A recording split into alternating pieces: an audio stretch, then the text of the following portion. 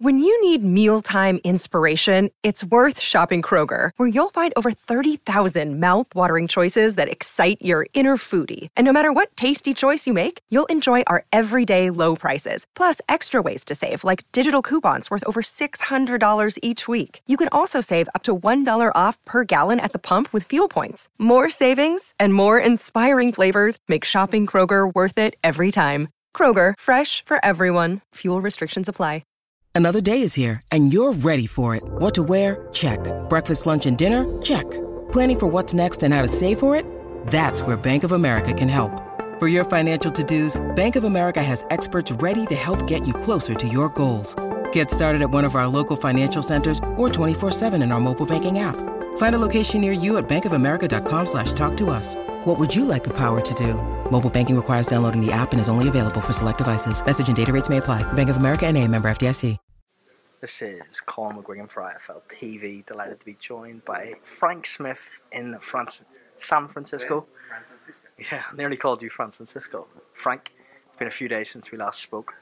Just your thoughts on Conlon Gill at the weekend, and was that a success for Matchroom coming to Belfast? Obviously disappointing with Michael's result, but as a whole it was a good night. You were everywhere, aren't you? I was just thinking about that weeks and weeks and weeks. You coming next week as well? Yep. Oh my goodness. You're like always there. Yeah, look, Belfast, although not the result for Michael Conlon, in terms of atmosphere and show and like the ticket sales, everything around it, it was a great night, you know, and I think it was an entertaining, it was a brutal, great main event. A lot of people didn't expect that result. You know, they expected, what's the guy doing? Closing the curtains, setting the mood for this interview. I like that, setting the mood for the interview. No, I know. I was saying that myself. That's why I said sat here. But look, it was a tremendous. It shows there's a big market for boxing. We knew that. We've done some massive nights there over the years with, obviously, Carl Frampton, Ryan Burnett after that, and it shows there's a massive market for boxing. Obviously, you need the talent to drive that as well. But overall, yeah, success. Anywhere where we can go and create nights like that, atmospheres like that, and sell tickets like that is just beneficial for the sport. Off the back of that, there's been some rumours that Padraig McCrory and Berlanga is a done deal. I know I've said this a few times to you over the past few weeks and you've said no. Where are we at with that? Is it going to happen? Where's it going to happen? When's it going to happen? It's not done until it's done. That's you basically saying that it is done, no, Frank. It's definitely the favourite fight out there, but it's not done yet. It's not signed. That's what we're looking at right now. But it's not signed. I promise you, it's not signed. Can you give us any idea for the fans in Belfast who are wanting to come and support their guy in America somewhere? They're hoping Las Vegas. Where's it going to land, Frank? Are you wearing your T-shirt underneath that one that I made? Nah. I'm Paddy McCrory's manager or something like that. Not his manager, that's Jamie Conlon, but yeah, that guy shouted out Violent Gentleman, obviously made me that, but great T-shirt, by the way. You just said he's going to sell 1,000 tickets wherever. I truly believe it. No, we're working on it now for, I think it'll be February time, just finalising a few bits, but that's the plan. Frank, we're in San Francisco for an unbelievable end of the year for Matchroom. Massive show here in San Francisco. Excited for this one, pay-per-view? Yeah, 100%. It's a huge fight. Devin Haney, Regis Prograis. Now, Regis Prograis, the number one in the 140 division. Devin Haney, undisputed 135 champion coming up. It's a massive fight for the sport, and delighted we could get it over the line. And you only have to look again on Saturday night. You're going to have a packed out arena at the Chase Center. We took a risk coming to San Francisco because it hasn't been done in a long time. You know, we came here once when Paul Smith fought Andre Ward in Oakland, and it didn't. Look, I'll be honest with you, it didn't fly out. And Andre Ward was obviously a big name in the sport, but yeah, it's done huge numbers, and it's going to be some atmosphere in some way to not even end the year, but you know, as we get towards the end of the year, what a show to follow up the nights we've had over the last few weeks. Are we going to see at the beginning of next year more pay-per-views from Matchroom at the beginning of the year, or any that you can give us a bit of an idea on at this stage? Look, I think we've always said when competing with other broadcasters in the markets for fights, and other broadcasters will put fights on pay-per-view, that's where we have to be in that discussion to compete with them, obviously. But at the same time, we only want to do the biggest possible fights. This is a massive fight for the sport, as I say. Devin Haney, probably one of the biggest stars in the sport right now. Regis Prograis, number one at 140. It's a massive fight, and it sets up some huge fights in the future. So, yeah, it's going to be dealt with on a case-by-case basis. But obviously, it has to be the big fights that people want to see. I'm going to run through quite a few questions here with you because I've got you sitting down for once and you're not trying to get away from me. First one, Simon Jordan talked about his meeting with Conor Benn on TalkSport. I'm sure you've seen the clip. He suggested some of the things there. He said that Conor's going to come out to the media soon. Is there something that you can give us an idea about that conversation that Conor will be having with the media soon? Where does this come from? What is it based on? No, look, we've been very open over the course. He's obviously dealt with this, especially with his legal team, and it's been a long, ongoing process. I only saw a short clip that TalkSport posted. I haven't actually watched the rest of it, so I haven't seen it all. But yeah, there's a lot, as with everything that goes on in the world, not just this situation. There's a lot of things that people don't know, and there's a lot of things that have to be dealt with. And people want him to talk more, people want him to say more, but at the same time, he has to do it the right way for his career, for the good of the longevity of his career. And sometimes, not every thing that's been said or has come across in the public the right way, but he has to do what's right for his career. And sometimes that's the legal element plays a bigger part of that. But we'll see. I'm sure he'll look forward to talking more in due course about it when he can. Have you moved on from Chris Eubank Jr.? Because there's been suggestions from Conor Benn that February 3rd is happening no matter what. And if you have moved on from Chris Eubank Jr., does that mean that there's going to be a potential this fight lands in the US as opposed to the UK?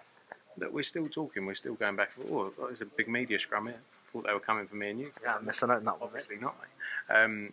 Look, there's a lot of discussions ongoing.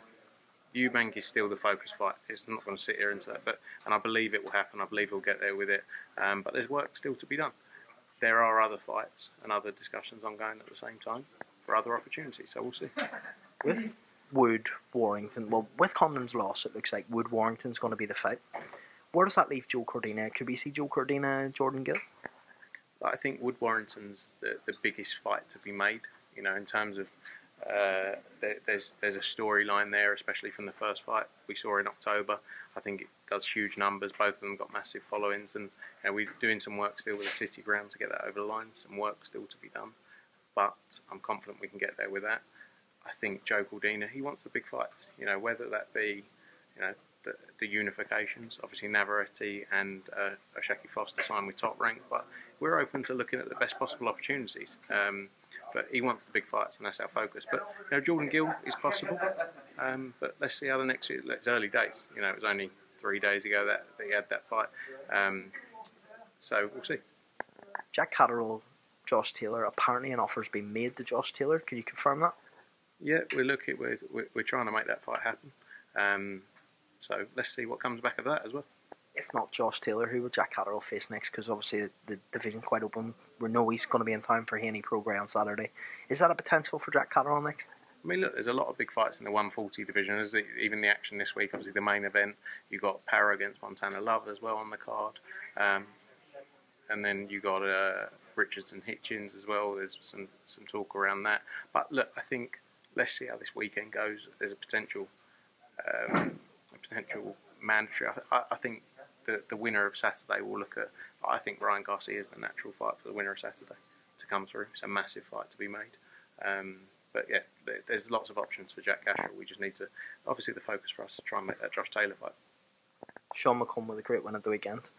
Another Belfast guy, so I'm going to push him here. WBO eliminator against Richardson Hitchens possible next? Yeah, maybe.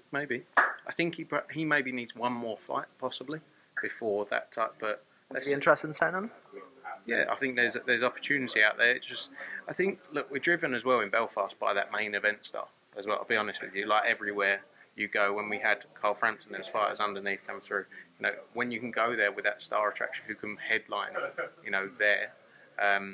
That's what we need. So I think we need to do some work on that to build up the next show for Belfast. But definitely, potential to do work there. Would you re-sign Kevin Ajarko after that victory and the potential to sign maybe Lewis Crocker as well? I think we need to see what fights are out there. At the end of the day, we've spoken very openly about this in recent times. It's about making entertaining fights that people want to see, and sometimes that's more.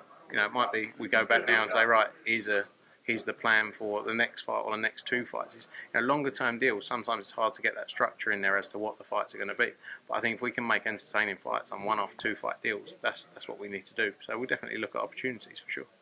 Well, Frank, it's been about 8 minutes. We're going to leave it there today because tomorrow I am actually going to try and get this proper sit down with you. I have a list of questions I want to go through with you. If you have the time, it'd be great. Today was just really an update on last weekend, a little update on today, a little, get you in the room. Obviously, with Devin going to do a media scrum now, it works out. Yeah, he's much more important than me. Never, Frank. Always a pleasure, mate. Thanks. Sports Social Podcast Network.